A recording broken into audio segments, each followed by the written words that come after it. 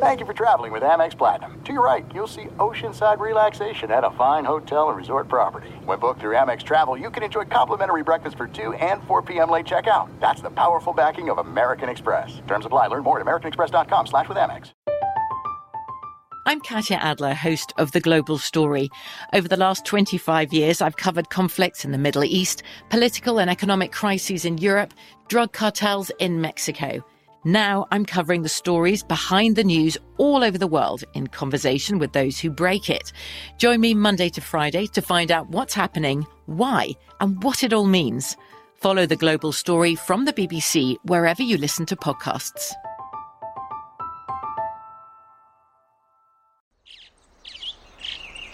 Getting ready to take on spring? Make your first move with the reliable performance and power of Steel battery tools. From hedge trimmers and mowers to string trimmers and more, right now you can save $50 on select battery tool sets. Real Steel. Offer valid on select AK system sets through June 16, 2024. See participating retailer for details. When you buy Kroger brand products, you feel like you're winning. That's because they offer proven quality at lower than low prices. In fact, we guarantee that you and your family will love how Kroger brand products taste, or you get your money back. So next time you're shopping for the family, look for delicious Kroger brand products, because they'll make you all feel like you're winning. Shop now, in-store, or online. Kroger, fresh for everyone. What's up, Open Floor Globe? This is Ben Golliver with the Washington Post. I am joined on the other line, as always, by Michael the Pod Pina. Michael, I am officially still in the NBA's Orlando bubble. They haven't kicked me out yet. I'm hanging in there, sort of. Hopefully everybody's following along on social media. I'm trying to crank out as much Instagram and Twitter stuff as I possibly can. I wrote a long essay that posted on the Washington Post Thursday, kind of breaking down what my life has been like here in the in-room hotel quarantine since Sunday. You and I are now talking on Thursday. So if I've lost my mind, hopefully it's only a portion of it, Michael, and not the entire thing. I told you before we started recording off air that I've been getting text messages from people that are worried about you. Yeah, well, I understand that. I think there's a lot of rubberneckers out there. There's kind of people rooting for my insanity, I think, at this point, unfortunately. I'm now really curious, though. What are you saying in response? Are you distancing yourself? Are you like, look, man, I only do a podcast with this guy? Are you standing up for my honor and saying, oh, he's just funny on social media, everything's cool? Are you trying to maybe play both sides of the fence just in case this thing goes south? Like, what's your general response here?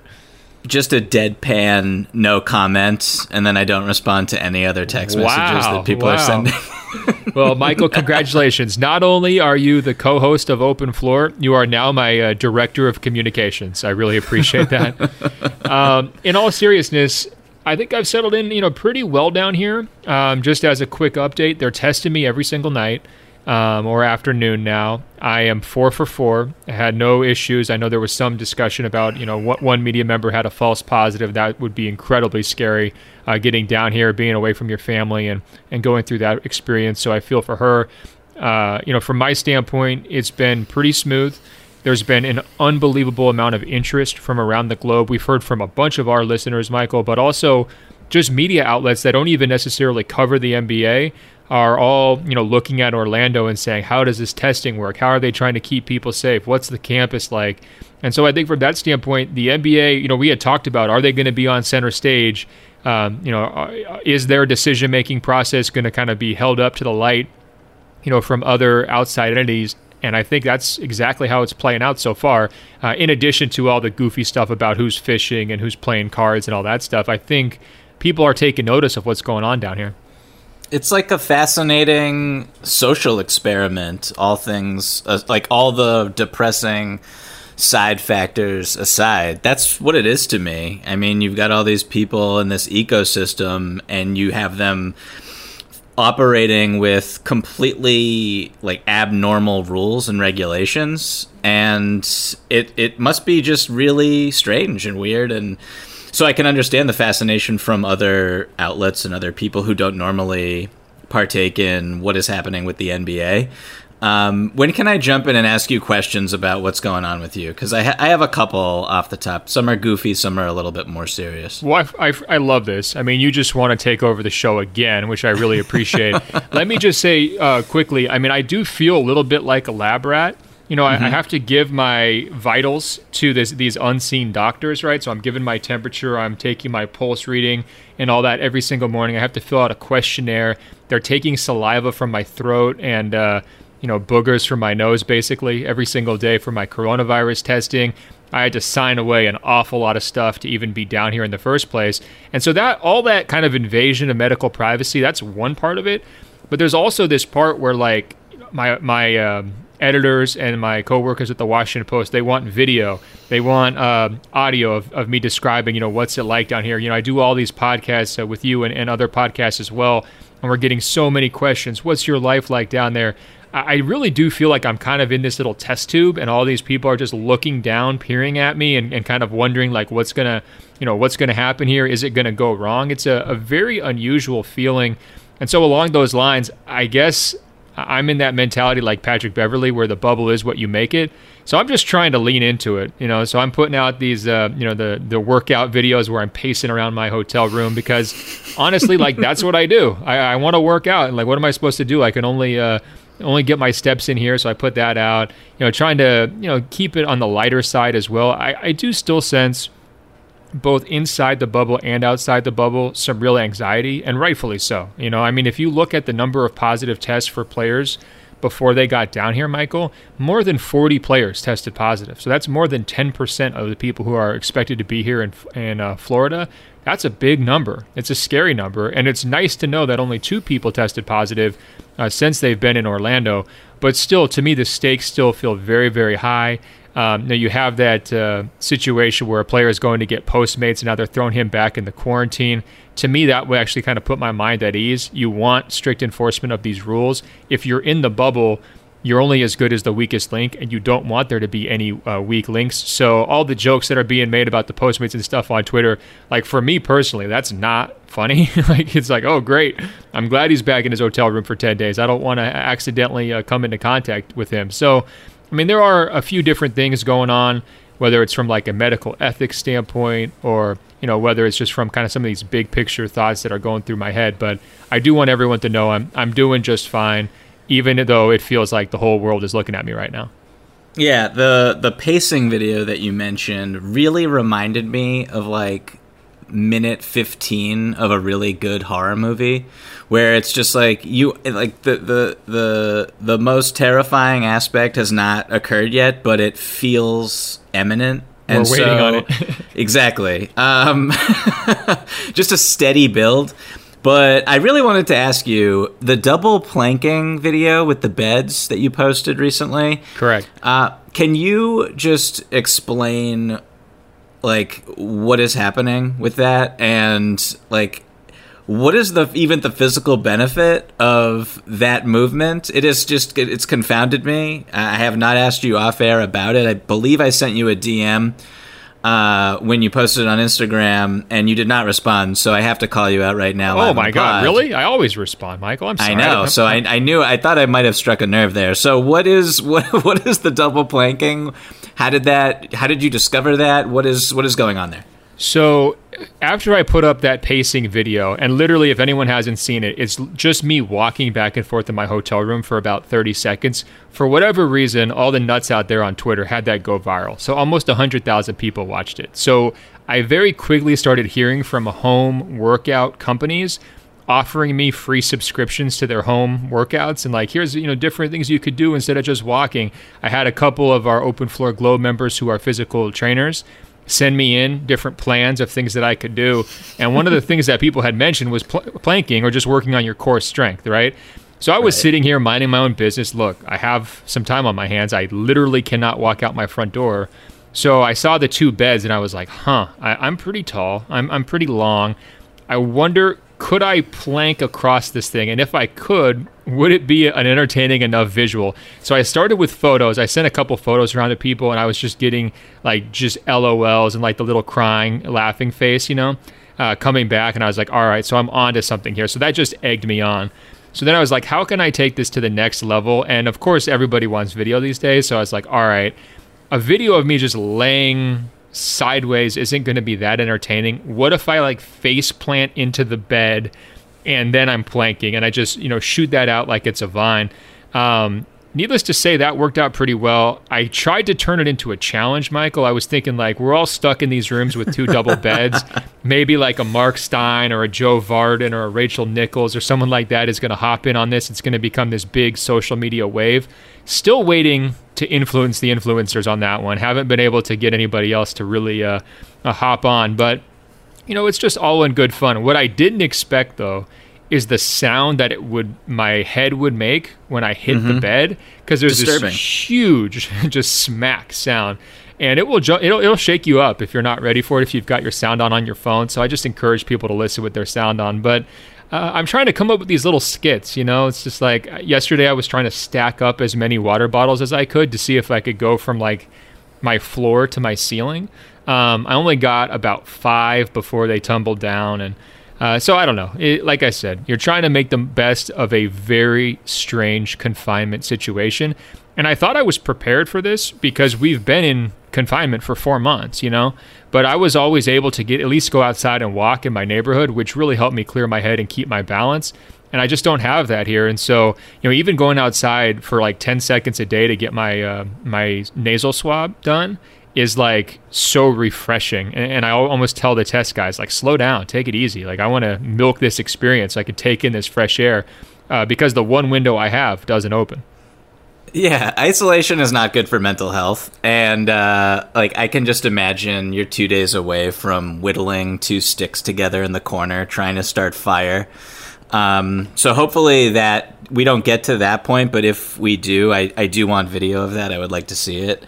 Well, I actually have like some of those fire extinguishing things, like the sprays in this room. So that might be a bad idea because I would just end up soaked and they'd probably have to send firefighters over here. I don't know if that would like require me to restart my quarantine or not. Probably not. But rest assured, to any Disney employees listening, I will not start any fires. I'm good. Right. I'm doing great.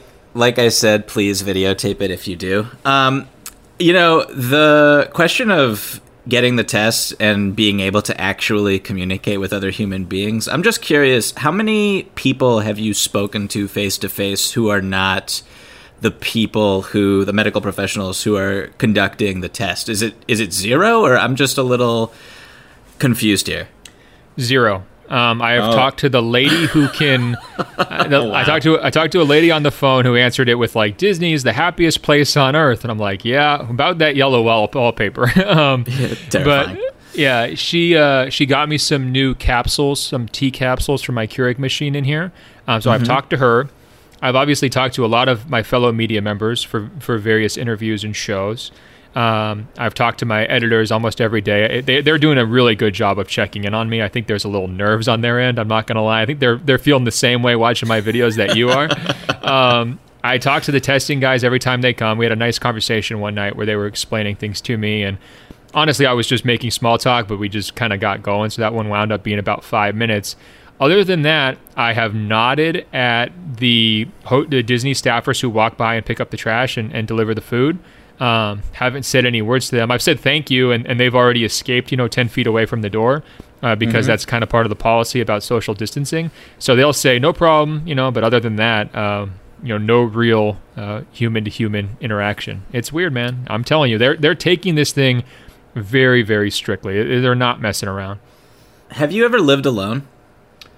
For sure. Yeah. And actually, I prefer it. I've worked from home by myself for more than a decade, right? So I'm already deep into the like talking to myself game, like I'll mutter under my breath, have entire conversations like that. Every once in a while I'll make a workshop a take for a podcast just to myself out loud. So I think I'm probably more prepared for this type of experience, especially after going through the quarantine, than the average person. But it's still definitely different because, everything has changed. It's just a whole different environment. It's not home. I never would stay at a Disney hotel, so even that stuff is different. I'm really used to the Marriott stuff. So like everything that's different here between this and like a Courtyard Marriott, it always throws me for a loop. So So yeah, I'm hanging in there. Look, I mean, I'm comfortable. I feel safe. I don't know if it's a false sense of security because, I haven't actually had to interact with basically anyone since I've been here, but it is a really big campus. I feel safe here, safer than I expected, and definitely safer than I felt when I was flying. So that's a good sign. But I also, more than anything, I'm just excited for the hoops, man. Like, I really want to get these basketball games started because it feels like we're getting closer, and it feels like we have a really good chance of seeing everything that we've been waiting for. Yeah, I mean, I just asked that question real quick about living alone because this whole situation reminds me of when I first moved to LA. I lived in my own apartment and for a year and didn't really know anybody. Knew a couple people, but, LA is very isolating in a lot of different ways, and no one was in my neighborhood, so didn't see people in person. And then on weekends where my girlfriend at the time, who's now my wife, would go out of town, I literally wouldn't leave my apartment for like 2 or 3 days. And by the end, it was like I couldn't construct sentences. And I wasn't like doing podcasts or anything like that. This was before that. But it reminds me of just like that experience and how that frazzled my brain in ways that I wasn't anticipating. But before we get to basketball, I have one more question for you about just what you're doing. And like, how weird is it for you to watch, like, the NBA Bubble Watch Twitter account and just see people, i.e. NBA players, having so much fun in the general vicinity of where you are, but you cannot have fun with them or like partake in the same activities? Does that feel weird? Well, does it feel weird when you're just twisting this knife into my body deeper and deeper? How does that feel for you, Michael? Great. Well, here's the thing. Like, I'm a lot less fun as a person than the average NBA player, so I'm kind of used to it, right? I'm not really feeling that much FOMO because it's like, well, my life is writing and taping podcasts and going for walks. That's what makes me happy, so I'm good. It is funny because I could see some players every once in a while walking along this little courtyard below my hotel. And, it's this idea, we're always talking about access, as media members. And it's like, yeah, I'm in the bubble. I've got this great access. And in reality, I'm like physically barred from even like waving at them. So that part's a little funny for sure. This is it. We've got an Amex Platinum Pro on our hands, ladies and gentlemen. We haven't seen anyone relax like this before in the Centurion Lounge. Is he connecting to complimentary Wi-Fi? Oh, my! Look at that! He is! And you will not believe where he's going next. The Amex dedicated card member entrance for the win! Unbelievable! When you get travel perks with Amex Platinum, you're part of the action. That's the powerful backing of American Express. Terms apply. Learn more at americanexpress.com/withAmex. I'm Katya Adler, host of The Global Story. Over the last 25 years, I've covered conflicts in the Middle East, political and economic crises in Europe, drug cartels in Mexico. Now I'm covering the stories behind the news all over the world in conversation with those who break it. Join me Monday to Friday to find out what's happening, why, and what it all means. Follow The Global Story from the BBC wherever you listen to podcasts. Open a limited-time 11-month certificate at Kemba Financial Credit Union. At 5.25% APY, it's more than triple the national average, plus it's a safe and secure way to grow your money. Visit your local branch or kemba.org/cd for details. Offer expires May 31st, 2024. APY equals annual percentage yield. Restrictions apply. $500 minimum and $250,000 maximum deposit. Advantage status required. Comparison based on bank rate average. Federally insured by NCUA. Xumo Play is your destination for endless entertainment. With a diverse lineup of 350 plus live channels, movies, and full TV series, you'll easily find something to watch right away. And the best part? It's all free. Love music? Get lost in the 90s with iHeart 90s. Dance away with hip-hop beats and more on the iHeartRadio music channels. No logins, no signups, no accounts, no hassle. So what are you waiting for? Start streaming at play.xumo.com or download from the app and Google Play stores today. All you can stream with Xumo Play. Hey, we got an email here from Thaddeus, one of our longtime listeners, and he emailed us openfloormail@gmail.com, openfloormail@gmail.com. And first things he wanted to say was, I want to point out that the common terminology used for sports around the world right now is either pods or bubbles. Given that Michael is the pod, does that mean that Ben now needs to be known as the bubble? And I've had a lot of people call me Bubble Ben, Bubble Boy Ben, Bubble Bound Ben when I was heading cross country from LA to Orlando. Michael, are we now the pod and the bubble? Is that what's happening here, or are you going to reject this idea? No, I like this. This is good synergy. When you call me to do these pods, I usually respond with "Hello, Bubble Boy." So I think that this is a good fit, and it makes a lot of sense. It's good for us. All right, I'll take it. Bubble Boy Ben. No, Thaddeus had more important topics he wanted to discuss, basketball topics. And Michael, I was hoping you would lead us through this conversation because Thaddeus recently read a story about 8 X factors for the playoffs, and it was written by Kurt Goldsberry. One of the X factors was Chris Middleton. I think Thaddeus was a little bit worked up at this idea that people were being too hard on Chris Middleton for maybe not having a great series against the Raptors last year. And he was pointing out, well, we need to take into account the fact that Middleton was being guarded by Kawhi, and they were going against a really good Raptors team. And besides that, he had some great moments against Boston. I think what we should do is use that as a jumping off point. Do you see a player like Middleton as one of the biggest X factors in these playoffs? And then when you're making your own list, Michael, of those kinds of guys who could maybe swing this title chase or change a series or just upend narratives, like what are the kind of criteria that you use for that? I think sometimes I default to like star guys. A lot of times I'm just circling stars who it's like, hey, you have something to prove. If you step up, it's really going to work out well. If you don't, things could really fall apart quickly. I think a great example of that last year would be Kyrie Irving, just a massive question mark X factor determining the entire fate of his team. Other people define X factor more as like, a third or fourth scoring option. If he gets hot, it could change a game. Like, what do you use for that X factor conversation? So for me, I primarily look at guys who are just incredibly unpredictable, or I just don't know what I'm going to get from them. I could get from game to game. You could get 25 and 12 one night where their team outscores the opponent by 12 points when they're on the floor. You could, the next night they could shoot 2 for 13 or not even take any shots and be terrible. So those are the most interesting players to me and the ones that I would define as X factors. So, I get what you're saying with superstars, but for me, if there's a star or a superstar, I kind of have a baseline expectation for that player, and it's not even worth discussing them if they consistently struggle, because then their team just won't win, and we know that. But if they play at the level that they should, then it'll be, that's just what is expected of them and what can kind of dictate how good their team can be or how bad their team can be.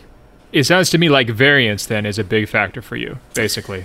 You've got to be able to at least reach a high level at some point. Otherwise, it's we're not even, if we know you're going to suck, who cares? You're not an X factor. Right. And then also with, we go into every postseason with our list of X factors and who we're looking at and what we're intrigued to see. But for this particular postseason, I think that an X factor can expand to, guys who, no one has played basketball in 4 months. So even there'll be more familiar names here on my list of X factors I'm looking forward to see, just because they've been in the news for a variety of reasons. And I have no idea what they're going to look like when they step on a basketball court. For sure. The whole league is X factors right now. Well, let's start with Middleton. Does he deserve to be in this conversation? Yes or no? And what do you make of Thaddeus' argument that maybe people are being a little too hard on him? I would not say that Middleton is an X factor. I think he's earned. I agree with Thaddeus. I think he's earned 2 straight All-Star games. He's averaging over 20 a night, shooting 50% from the field. He's kind of settled into what he is in Milwaukee's system, and he's just a perfect complement to Giannis.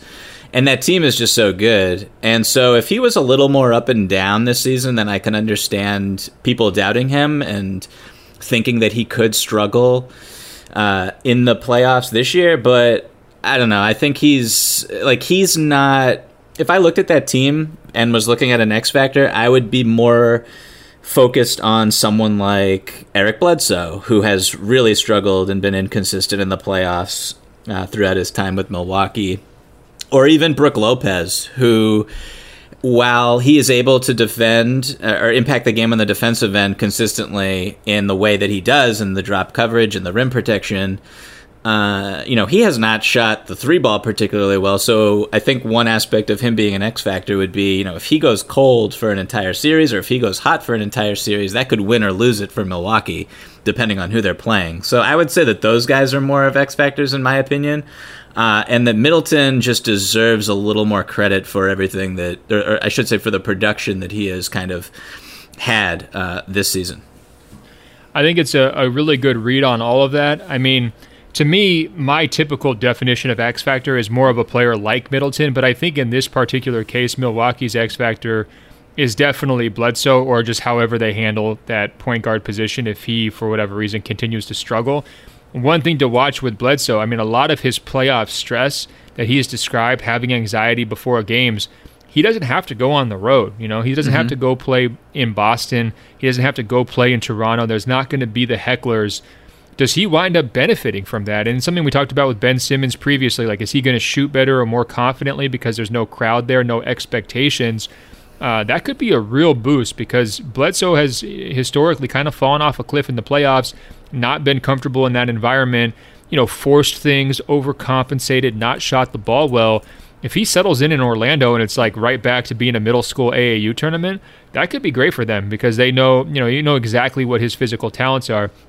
Now, one thing I wanted to bring up with regard to Brook Lopez, remember last year in the Eastern Conference Finals, Milwaukee goes up 2-0. Mm-hmm. In that first game, it was a tense game. I was actually there, covering that game one, and fully expecting Milwaukee to win that whole series, by the way, and actually expecting them to do it in fairly quick order. They were struggling for a lot of that game, and then Lopez hits 4 threes, finishes with 29 points. I think it was the highest he had of any playoff game last year. And that's when Milwaukee felt like, not that they're unbeatable in the Eastern Conference, but they felt very, very scary because it's like, look, you're not going to stop Giannis, really. You're going to slow him down. Middleton is who he is. This is a well-balanced team. And if the 7-footer is hitting 4 threes on you in big moments, like, what are you supposed to do? And for the rest of that series, he really only had a few other moments along the way, never really got completely on track, especially as the series was slipping away. He wasn't the kind of guy who could step up because so much of his offense is relying upon his teammates and it's so three-point heavy.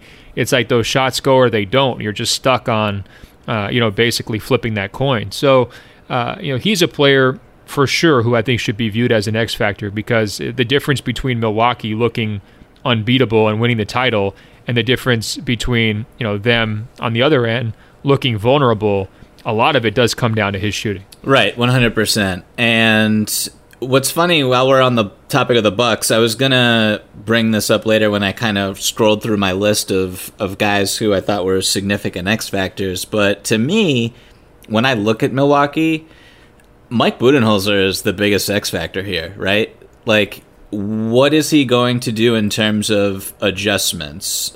Is he going to extend Giannis's minutes? Is he going to trust Eric Bledsoe in a situation where Eric Bledsoe maybe struggles for 2 straight games? Does he lean heavy on George Hill, who's been really fantastic all season for them? Is he amenable to going small, playing Giannis at the 5? Does he really...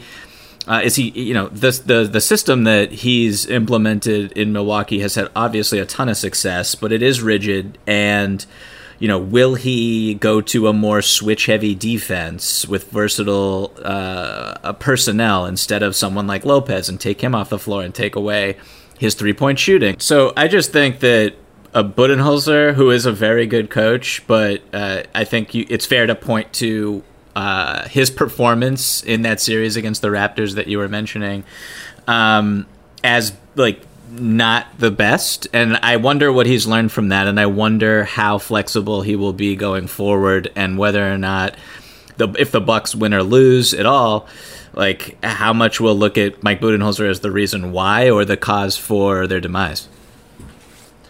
Are you phrasing this a little bit too politely, Michael? You're saying, well, is he going to do these things? It seems to me like in the back of your mind you're thinking, this guy's not doing any of this stuff. He's not going to be adjusting. He's going to be the same Mike Budenholzer.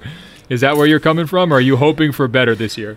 I hope that he makes adjustments. I like coaches who aren't afraid to deviate from what they did during the regular season, and maybe the fact that we are so removed from the regular season will incentivize or motivate Coach Bud to switch things up. But I don't know. I mean, it's really hard to be super confident every time he speaks publicly or even privately. From everything that you read, he doesn't seem like he believes that his own philosophy is a reason for their struggles last year in the playoff series against the Raptors. But it would just be really fun if he, with someone like Giannis, like, forget about playing him more minutes and switching up the rotation and all that, but just like playing him at all these different positions and trying to figure out different roles for him if things aren't going their way. I would just be fascinated to see how that looked. Have you ever had a situation with your wife or like a roommate, Michael, where they just do something that drives you absolutely crazy, but you know deep in your heart that they're never going to be able to do the full opposite, like the way that you want them to do it? So you start to do that compromise thing where it's like, okay, maybe they're messy. So you know they're not going to be completely clean. It's just never going to happen. But if they can just keep the clothes off the floor in one particular area, that's like enough for you, right? Does this ring a bell at all in your interpersonal relationships? 100%. I bring this up, right. Well, maybe we can dig into that here in some couples counseling in a moment. But I bring that up because that's how I feel with Coach Bud. I don't need him to be this Mr. Crazy Creative Adjustment Nick Nurse 2.0. I just need him to play Giannis 40 minutes a night and maybe 42 minutes a night.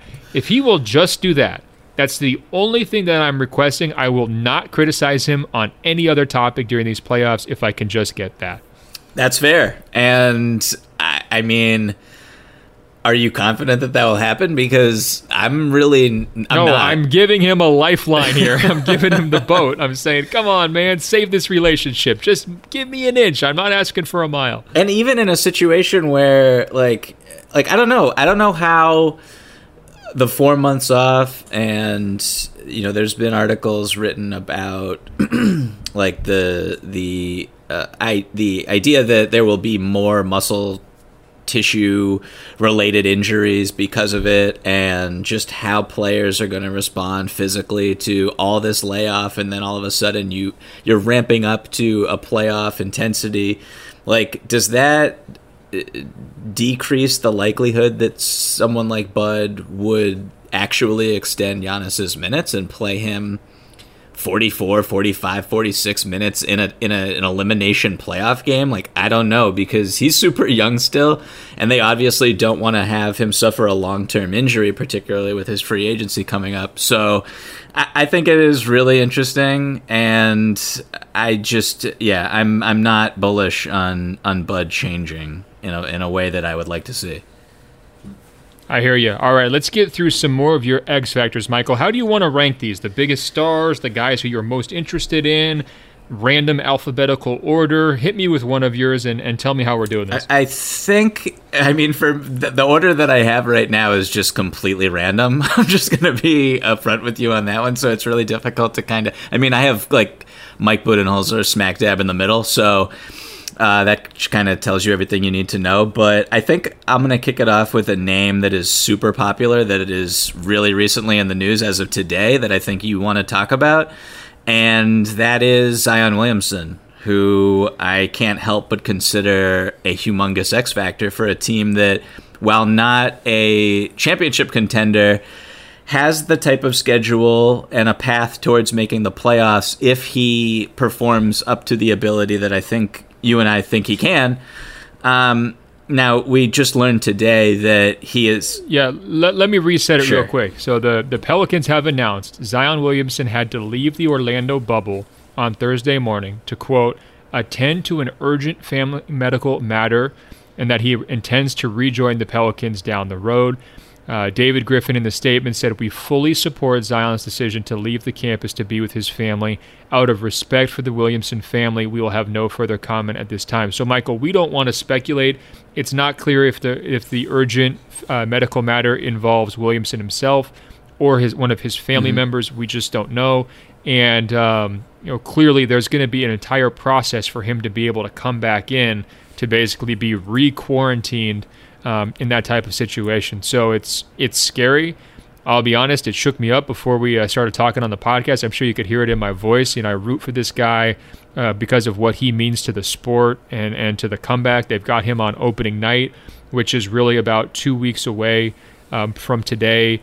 So I guess we just cross our fingers, hope for the best for him, hope that he can get back in time to play that game. But ultimately, if he can't, we just hope he's with his family and taking care of what needs to be taken care of. Yeah, we hope everything is okay and that this isn't too serious, whatever it is. But just real quick, framing this as him as a basketball player and what he could bring to the table if he does come back, which we really, fingers crossed, he does, because first and foremost, you hope everyone is safe and healthy.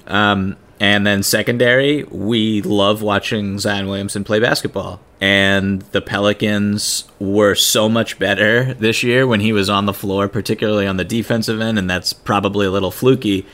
But he did impact things on the offensive end a ton. And in a big-time way. Can I underscore that?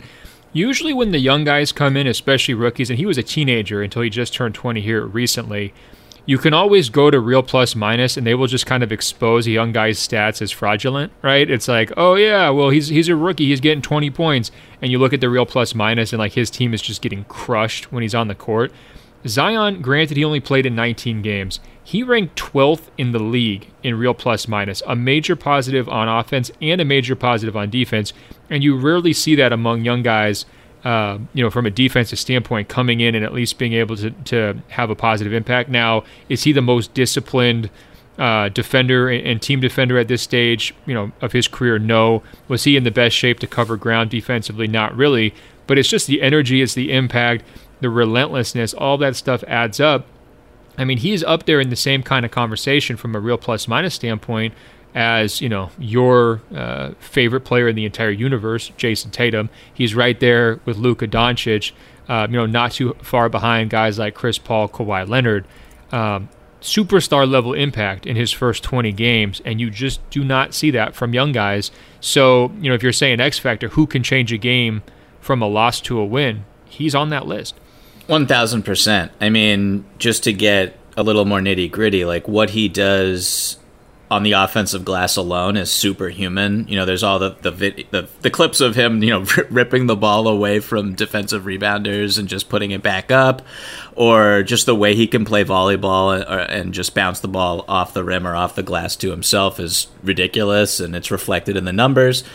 He barely played at the 5, which I think might be his long-term natural position in the NBA. But when he was playing the 5, the Pelicans outscored opponents by 21.9 points per 100 possessions, which is just it would be like if Michael Jordan played on the 2017 Warriors with everybody else. That's what that number reflects. They were just a ridiculous juggernaut. So Zion is awesome, and I think the NBA really, really, really hopes that he is able to come back, particularly for opening night, which that's they frame the whole schedule around him. And as I said earlier, the Pelicans' schedule is lined up to be pretty easy relative to every other team that's playing. So you just want him to be there, and you want him to, I think it's safe to say everyone who likes the NBA outside of Memphis maybe really wants to see Zion versus the Los Angeles Lakers in the first round. No, that's the show. I mean, that's kind of why we're down here. I mean, that's kind of where it's trending, it's headed. That's, obviously you want it to play out on their own timeline, but you also want to see the best players do what they do, and that's how it would work if he shows up like that. I'm curious, did you have any other people who are in that Western Conference bubble chase on your X Factors list? I'm talking Sacramento or Portland or Memphis. Was there a guy on one of those teams who's kind of in an X Factor off with Zion here?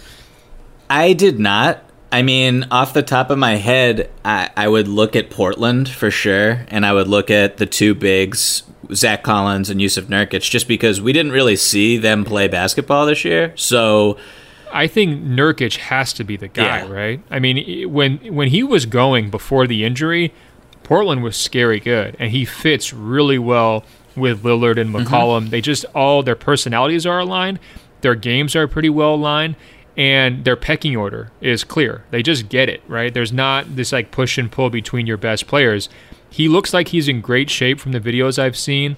You never know how you're going to recover quickly after a leg injury, so that's problematic. He's had a little bit more time probably than he expected to get right. The X factor part comes in though with Hassan Whiteside, because they're talking about trying to play these guys together, or potentially he's going to have to supplant Hassan Whiteside at center, right? And then you have to kind of take away his minutes. Does that mean that you lose Whiteside, who feels like he's being passed over? That's a delicate coaching, situation to handle for Terry Stotts. So you've got the health question, you've got the possible major impact of his return, and then you also have the position battles. That's a lot of X factor juice right there. Yeah, and just a quick stat for all the people who are Whiteside stans. Damian Lillard has assisted more of Whiteside's baskets than any other teammate assisted any other teammate's baskets, except for LeBron to Anthony Davis this season. So obviously they were able to develop significant chemistry with each other, and they made it work. And Whiteside is, when he wants to be, a total beast on both ends, particularly the defensive end when he actually is engaged and trying. That said, I kind of agree with everything that you just said about Nurkic and his compatibility with McCollum and Dame, and the success that they had last year before he suffered that gruesome leg injury. So that's one thing I'm really going to have my eye on, because that's a team that, just like New Orleans, is going to be battling for that 8th seed. On our episode, I don't know if it was last week or recently, I kind of was prodding you a little bit about Kemba's health, his knee, and it sounds like there's some discomfort. He's just not sure. I'm curious, is Kemba, all trolling aside, is he on your list of X factors? I feel like he needs to be there, doesn't he? Because this would be his first postseason, chance at a real deep run with a loaded team. He is, he's had his moments in the playoffs, hitting some shots here and there, but he hasn't been that guy to put a team on his back. He missed some time health-wise during the season, allowing Tatum to kind of flourish at his best moments. I wouldn't call it tension there between them at all, in terms of like pecking order stuff, but there is a balance that's going to have to be struck with the whole team back healthy. Would you have him on your list, or did you have somebody else from the Celtics? So I would have had Kemba Walker on this list. He kind of falls into the exact criteria that I would be looking for in an X factor for all the reasons that you outlined. I just didn't want to, I'm a superstitious person. He at the same time, I'm just like, everything is going to be fine with his knee. He'll be okay. Offensively, I know what I'm getting with Kemba, and also defensively, I know what I'm getting with Kemba, which is, I think that as they go deeper in the playoffs, teams will try to attack him. So in my head, I think I know where I am and where I stand with Kemba, but you can't really deny the knee injury and the lingering discomfort that he has felt with it. The fact that they have to bring him along slowly right now, I don't know if they're just being super cautious or if it's an actual issue. It is definitely something to be concerned about, though, if you're a Celtics fan, and I'm just trying to be as optimistic as I can about it. I'm really upset at you for even bringing this up right now. I was in a good mood beforehand. Well, you know what they say, democracy dies in darkness, Michael. We can't run away from the stories that we don't like. Certainly we can't give passes, here willy-nilly here and there. Is it crazy for me to argue that he's the biggest X factor in this whole thing, or is that overstating? I kind of am there, really. I mean, you could even say guys like Westbrook might be a bigger one, in part because of his recent health. We just have no idea what's going to happen with Houston. Is he going to be available? How's that going to shake out? We're assuming that he will be, And just the nature of his game is so volatile. It could work, it could really not work. We've seen struggles in the playoffs before. I just think that a lot of what Boston wants to do is reliant upon Kemba being very helpful, right? And it's not his fault. He's small, and it's not his fault that he's coming off a knee issue. I just think that puts him under the microscope. No, I mean, you're 100% true and accurate with it. When you have someone who jacks up as many pull-up threes with the accuracy that he does, you're obviously a focal point of an offense, and Boston's offense is really good with Kemba on the floor and not as good when he's not on the floor. And as good as Jason Tatum has been and as impressive as Jaylen Brown has been, and even someone like Gordon Hayward in spots this season, although he's still been a little bit inconsistent and will probably have to leave the bubble at some point because of the birth of his first son. I would say that Kemba is critical. And so if you're talking about a team that is a title contender, which I think the Celtics are, I think they're one of 5 or 6 legitimate teams that can win it all. He was an all-star. He was one of their all-stars, one of their 2 all-stars. And so if he is not 100%, that drops them down a little bit in the pecking order for sure. All right, Michael, I'm going to get you back to happier times. Let's do another one from your X Factors list for a team that you're trying to kill. Who would it be? I want to talk about Victor Oladipo for a second. Oh, who wants to kill the Pacers? I don't want to kill the Pacers. Who are they bothering? They're going to get swept by the Celtics in the first round just like every year. What are you worried about? I'm fascinated by this. I mean, this guy, obviously, he suffered this serious injury a long time ago, comes back this year and isn't good at all. He's shooting the ball terribly. He hits the buzzer beater and is I think it was his first game back, and that was a nice story. And then shot 30% from behind the line going forward from there, and just hasn't looked like an All-NBA, anything like an All-NBA player. He announced a couple weeks ago that he wasn't going to play, and then there was a story about how there might be a dispute with his money owed from the league. The league thinks he should not get it, and the players union believes that he should. I believe it's $3 million or something like that.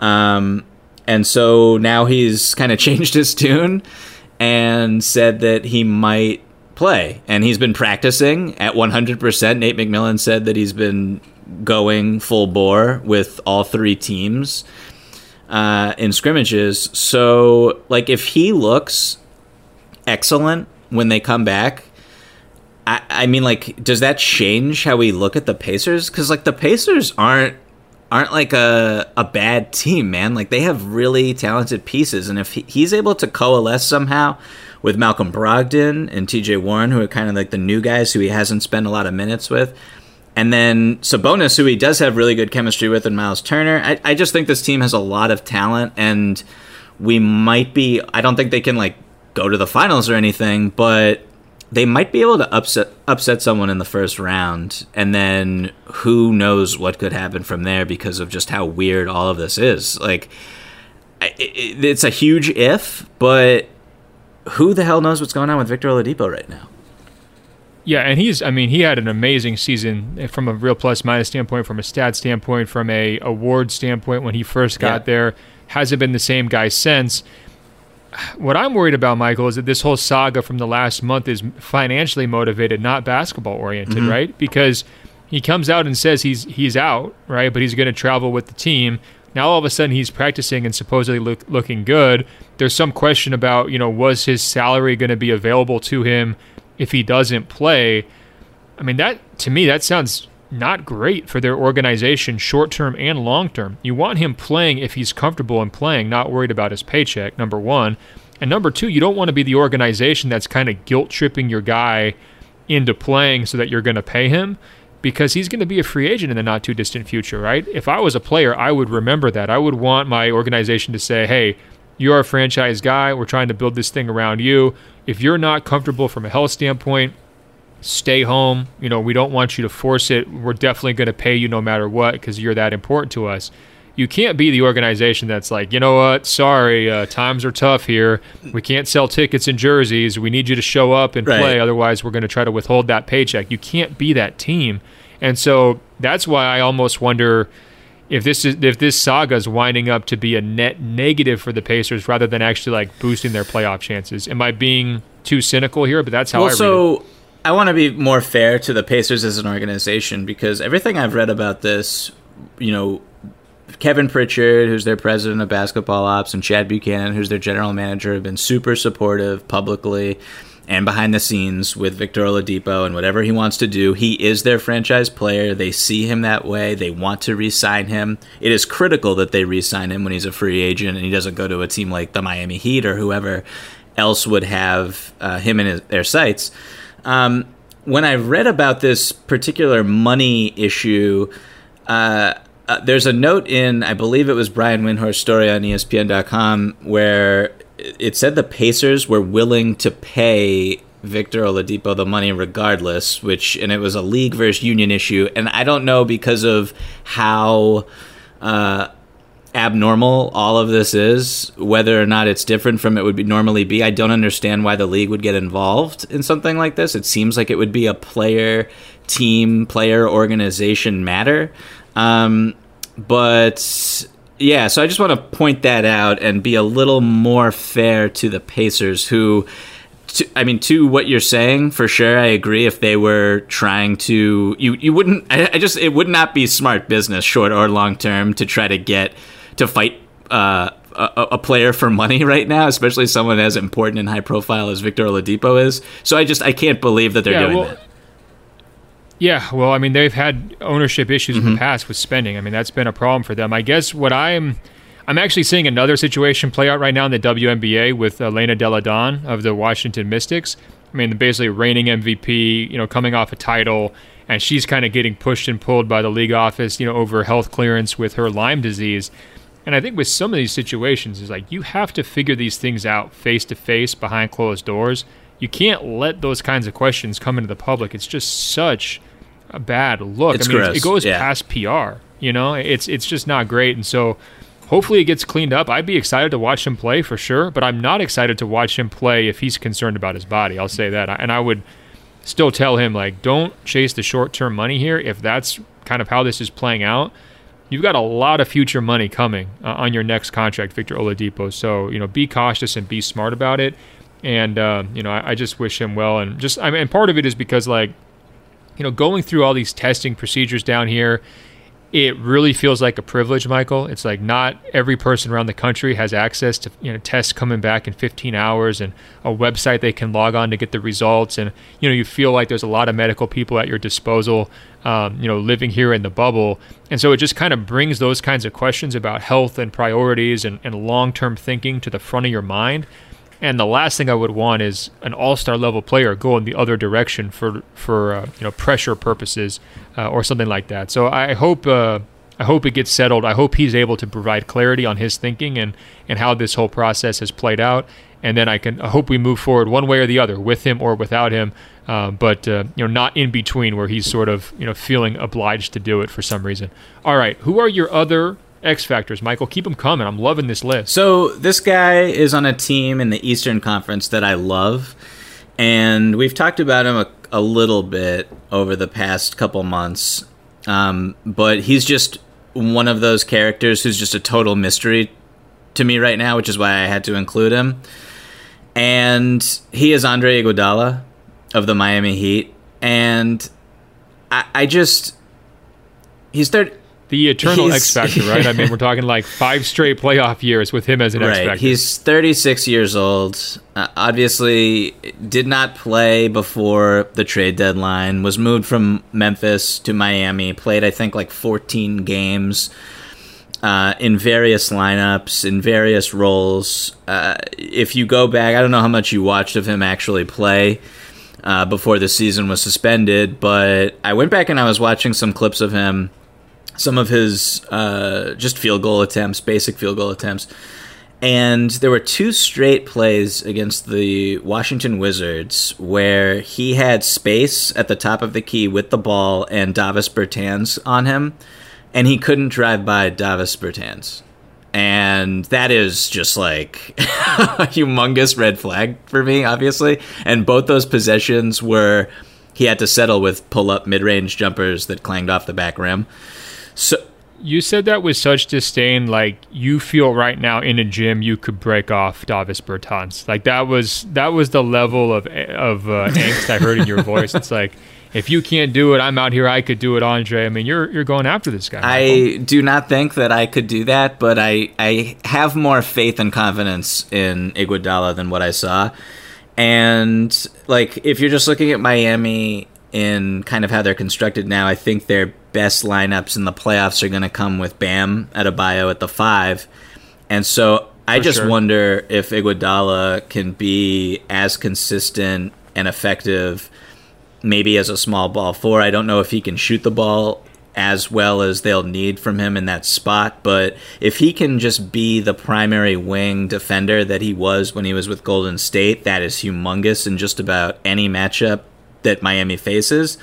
And I mean, this guy, like, I just was bagging on his inability to drive by Davis Bertans, but like what his role would be in Miami is just as an off-ball cutter, and he's one of the smartest off-ball cutters of all time.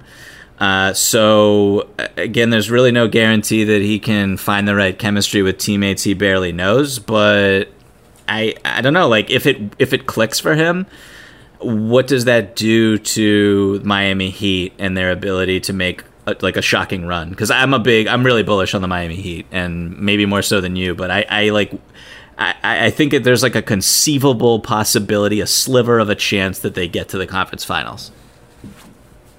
It's really interesting. If they're going to do it, they're going to need him. There's like no other way around it, because every single one of those matchups is going to require what he brings to the table as a complementary option, as a corner three-point shooter potentially, but mostly as the experienced defensive on-ball guy with great hands, right? I mean, that's how he's going to be impacting these types of games. I've done X Factors list for a number of years, Michael, and sometimes you look back after the fact and you're like, wow, we actually thought that guy was going to make a difference, and that's not how it played out at all. I wonder if Iguodala is a candidate for that. I wonder if we're like, well, we had the right logic on why he would matter, but he just wound up not really mattering. I wonder if it's going to go that way. I hope he matters. It's sad. Me too. Yeah. I'm not trying to be a jerk. I'm just, I just worry. I worry from an age standpoint and just the layoff standpoint too. It's been a long time, more than a year since he's played like real basketball. Exactly. All right, well, give me a couple more rapid-fire X Factors to close this thing out, Michael, because we've got one question at the end that I know you're dying to address. I can't wait. So this is a superstar, and we talked about him when he tested positive for COVID, Nikola Jokic. I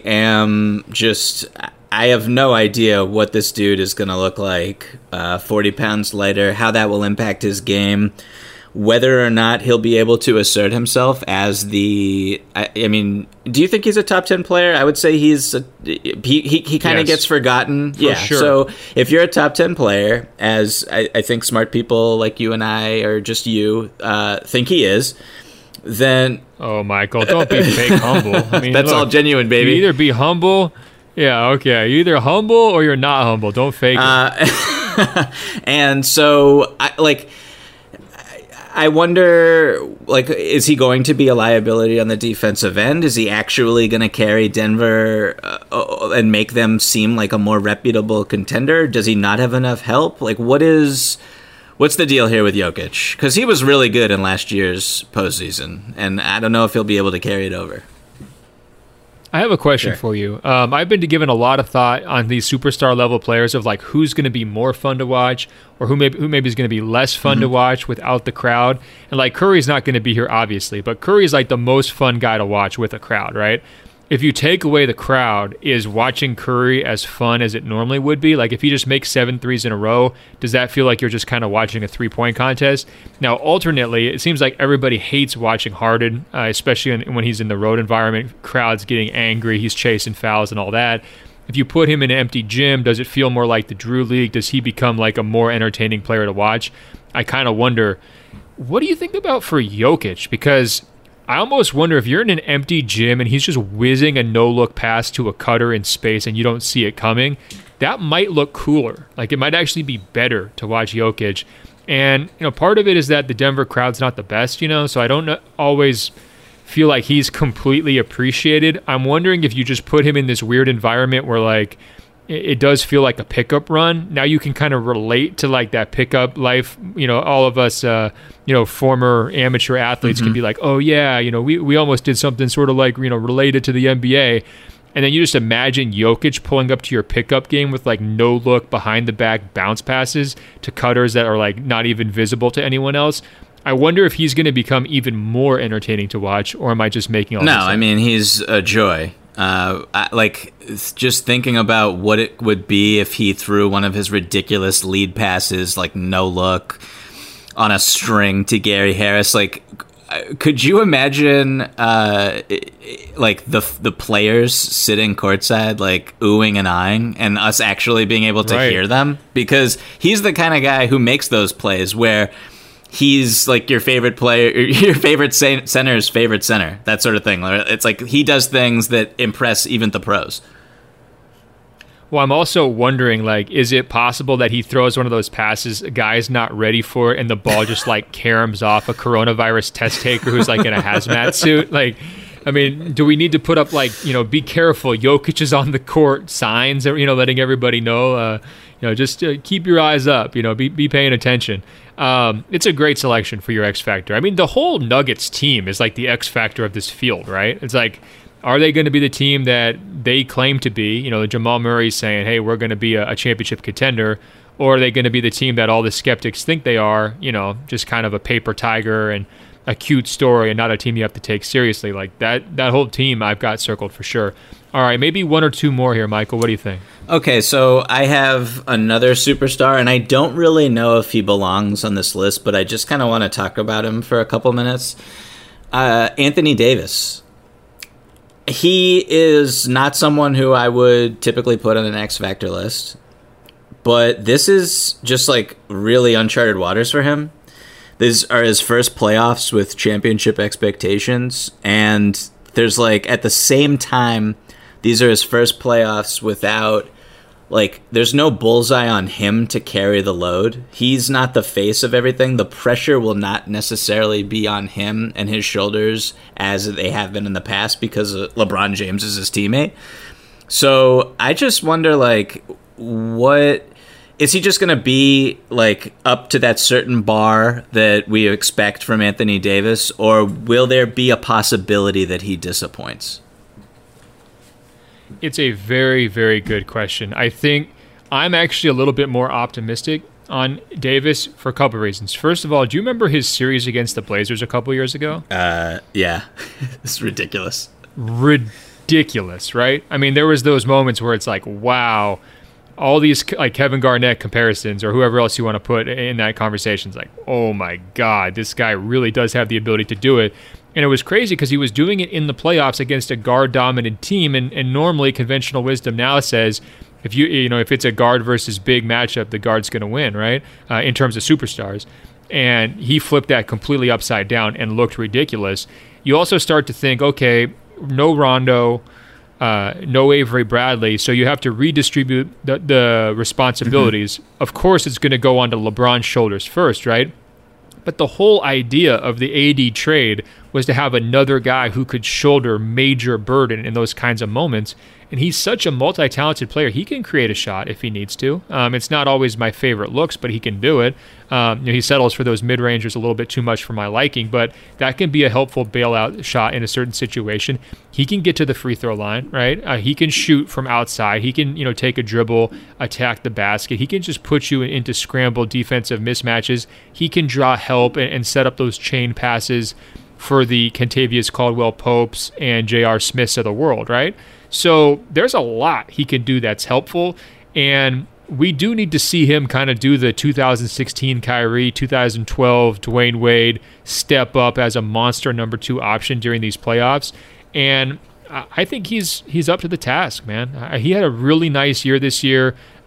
He's not your typical dominant alpha personality on or off the court, and I think that makes him a pretty nice fit. And I think his pairing with LeBron was seamless.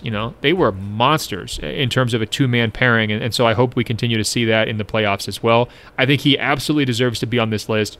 Great pick, Michael. You finally got one almost an hour. Appreciate it. I initially said that I don't think that he will have the type of pressure on him with LeBron also on the team. But, there is that fact that, as you were talking, I kind of wanted to go back and reverse my opinion there. I think that actually, the spotlight will be on him more, particularly in those lineups where he's not on the floor with LeBron. And those lineups this season have been pretty bad. And so and a lot of them were with Rondo too, handling the ball quite a bit. And they have pretty good chemistry, those two. So I think it's just going to be really interesting to see how Frank Vogel toggles the rotations with those two players, Bradley and Rondo, not being available.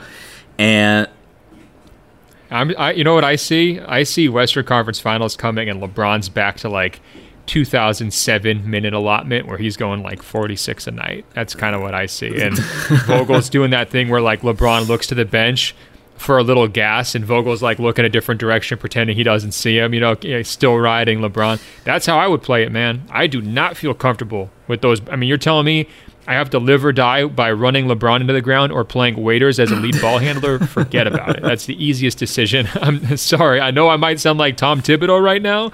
I'm running LeBron into the ground in these playoffs. I might be trying to save him the first two rounds, but by the time the Western Conference Finals and Finals come around, I'm saying, be ready to play 48 I have one quick like question for Mike. you then on this subject.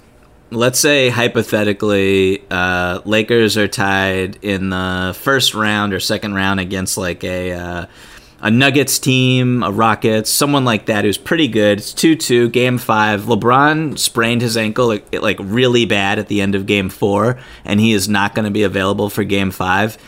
Do you just write off the Lakers, or are you we're about to get an epic Anthony Davis game? No, I'm putting LeBron in a cast on the court and telling him he's playing 46 minutes. I'm not kidding. I am not kidding. It's not going to be an ankle sprain that changes my philosophy on that. And by the way, LeBron's never missed a playoff game. He would not miss a playoff game for an ankle sprain. I can promise your you. answer is just literally. So you have no confidence in Anthony Davis. Is kind of what I took away from that response.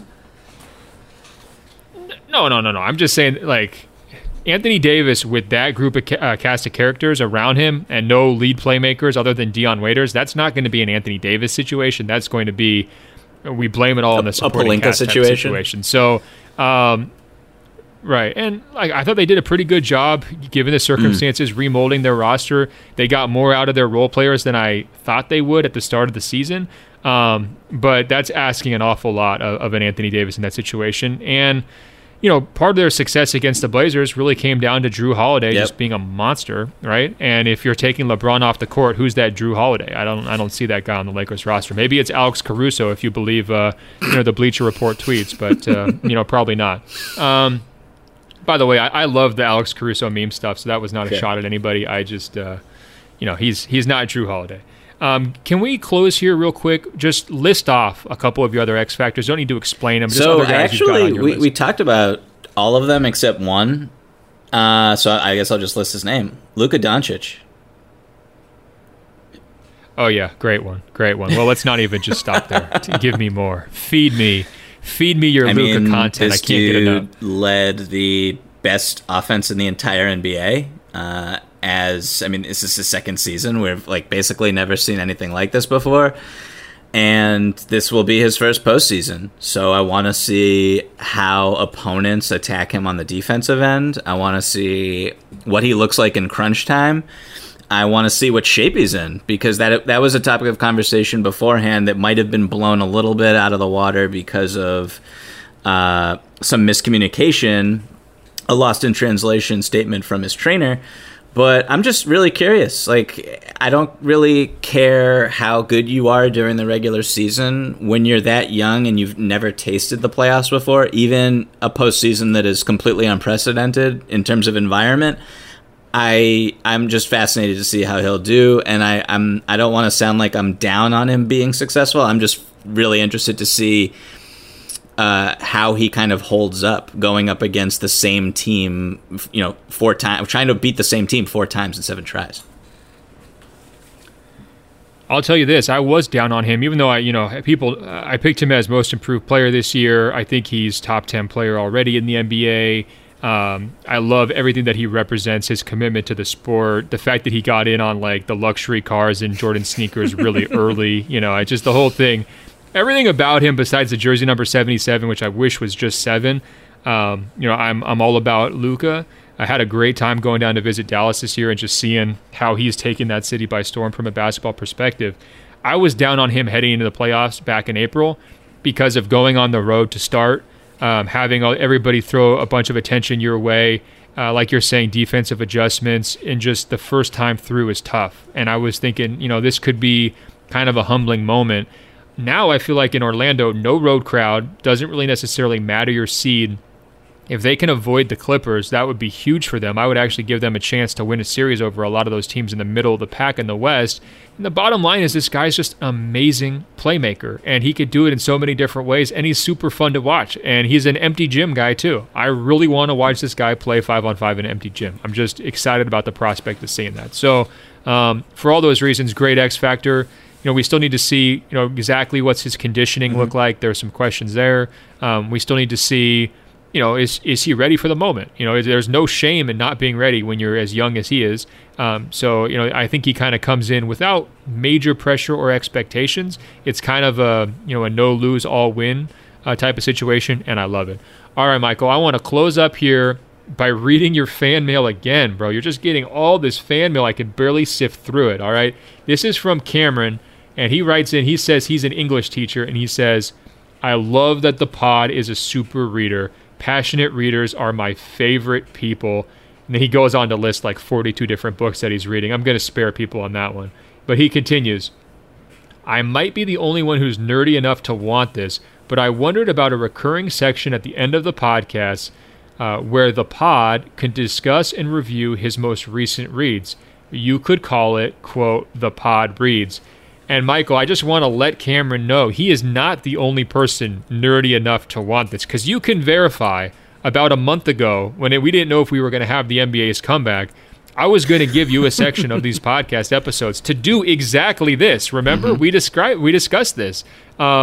So can you first of all confirm that I'm not just stealing Cameron's idea, that I also had the great idea? And then second of all, I was hoping, can you kick off this series, The Pod Reads, with maybe one recent book that you've read that you think fits this moment of excitement and anxiety about basketball coming back? Do you have a book that's kind of in that category? First, I will confirm that you had this exact idea as well, so great minds think alike. It's kind of difficult, I would say, to pick a book that matches this energy, just because what I've personally been interested in over the past couple months is just educating myself as much as possible about social justice initiatives and the plight of Black Americans historically. And it's been something that's long been important to me, and I've been already, I would say, pretty educated, more than the average person, but really taking it to a different level and crossing off books that were like really intimidating, that were on my bucket list, and just getting them out of the way now.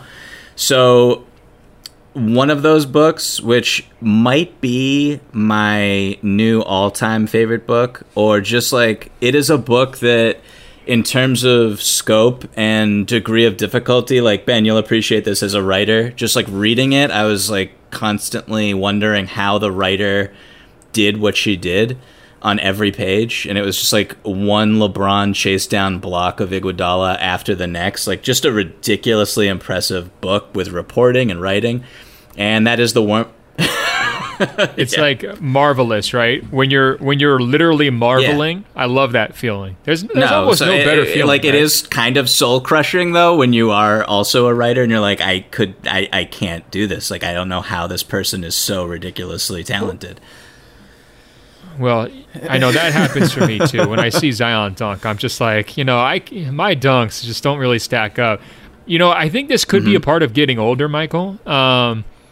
I used to be very competitive like that. If I read something that someone else wrote, I would get jealous. I would get a little bit self-loathing. Now when I read it, I'm much more like, chamomile tea in my rocking chair type vibe, where I can actually like appreciate it. It doesn't always have to be this competition. It doesn't always have to be this horrific self-assessment about my own value, and I can just kind of sit back and appreciate. So those kinds of marvelous books, I would say, you'll are love right this up one, my alley. man. It is The Warmth of Other Suns by Isabel Wilkerson. I cannot. I guess I should say what it's about first. It is about the Great Migration from about 1915 to 1970, where Black Americans living in the South, which at the time was a vast majority of them, migrated to the Midwest and the Northeast and California, and settled in places like Los Angeles and Cleveland and Detroit and Philadelphia and New York and Harlem and Boston. And that's where you see, those people obviously in Chicago also. And that's where they settled and they had families, and it kind of spread a particular culture and just allowed for different opportunities that obviously would not have been able to be created if those people did not have the bravery and the aspiration to leave their homes and their families to venture to a completely unknown worlds. So it's just like totally breathtaking. It's about 700 pages, which is what I was referencing when I was saying that it was a little intimidating. I do not mean to brag, but to give hope to people who see that as something that they can't conquer, I read it in about 6 days, and that's just more a testament to how engrossing it is and how fascinating all the stories that are told that you kind of come across. You can't put the book down. It's just amazing. I could go on and on and on with positive things to say about it. But yeah, I don't even really know what else to say. It's incredible. And I guess that's the first book that I'd recommend for whatever this pseudo book club is. It's called The Pod Reads. I love it. I'm sure Cameron loves it. Maybe we're going to start getting like book club emails to openfloormail@gmail.com, openfloormail@gmail.com, where maybe people are, writing and reviewing these books that you're telling everybody about, Michael. We have something to look forward to here in addition to the upcoming NBA restart. I loved it. All right, guys. Check us out on Apple Podcasts by searching for Open Floor. That's 2 words. When you get to our page, scroll down. It will say rate and review. If you're loving Michael's basketball takes, if you're loving the bubble coverage, if you're loving the pod reads, please give us a 5-star review on there. It really helps us spread the word. Michael's on Instagram and Twitter at Michael V as in Victor Pina. I'm on Instagram at Ben.Golliver, on Twitter at Ben Golliver. Let me just ask you, please, to go check out my first-person essay for the Washington Post. It's up on Thursday. It details kind of all the things I'm thinking about here in the NBA bubble, big picture stuff, and the nitty-gritty details of what life is like here. And I would also appreciate it if you don't subscribe to the Washington Post already. Please consider it. I would not be here covering this bubble without the Post's financial support for them, putting the money up to send me down here. I appreciate them doing that so much, and we all benefit, I think, from having this access going forward for the next few months. And right now, it's only $29 a year for the Post. Ridiculous steal. So go ahead and be sure to check that out. All right, Michael, until next week when we're going to double back, hopefully with updates on which players are in attendance. Hopefully they'll let me out of my hotel room at that point. I can kind of explore the bubble. Until then, I will talk to you. Talk soon, Ben.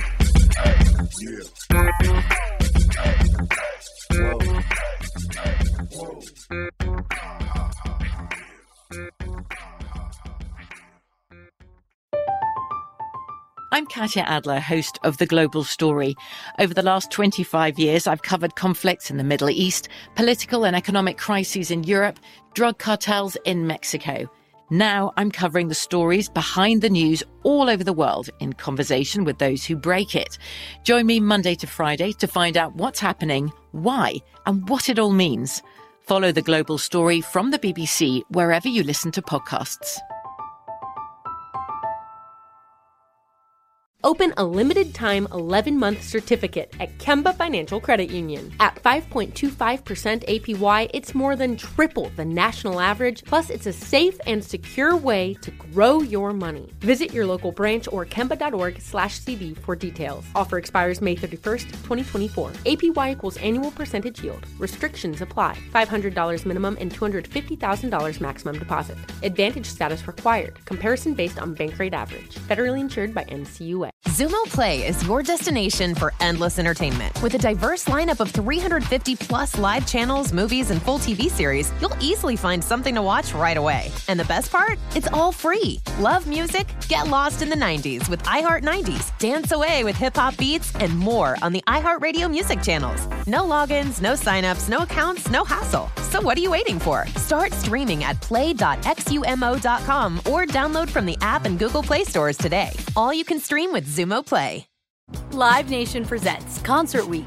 Now through May 14th, get $25 tickets to over 5,000 shows. That's up to 75% off a summer full of your favorite artists like 21 Savage, Alanis Morissette, Cage the Elephant, Celeste Barber, Dierks Bentley, Fade, Hootie and the Blowfish, Janet Jackson, Kids Bop Kids, Meghan Trainor, Bissell Pluma, Sarah McLachlan.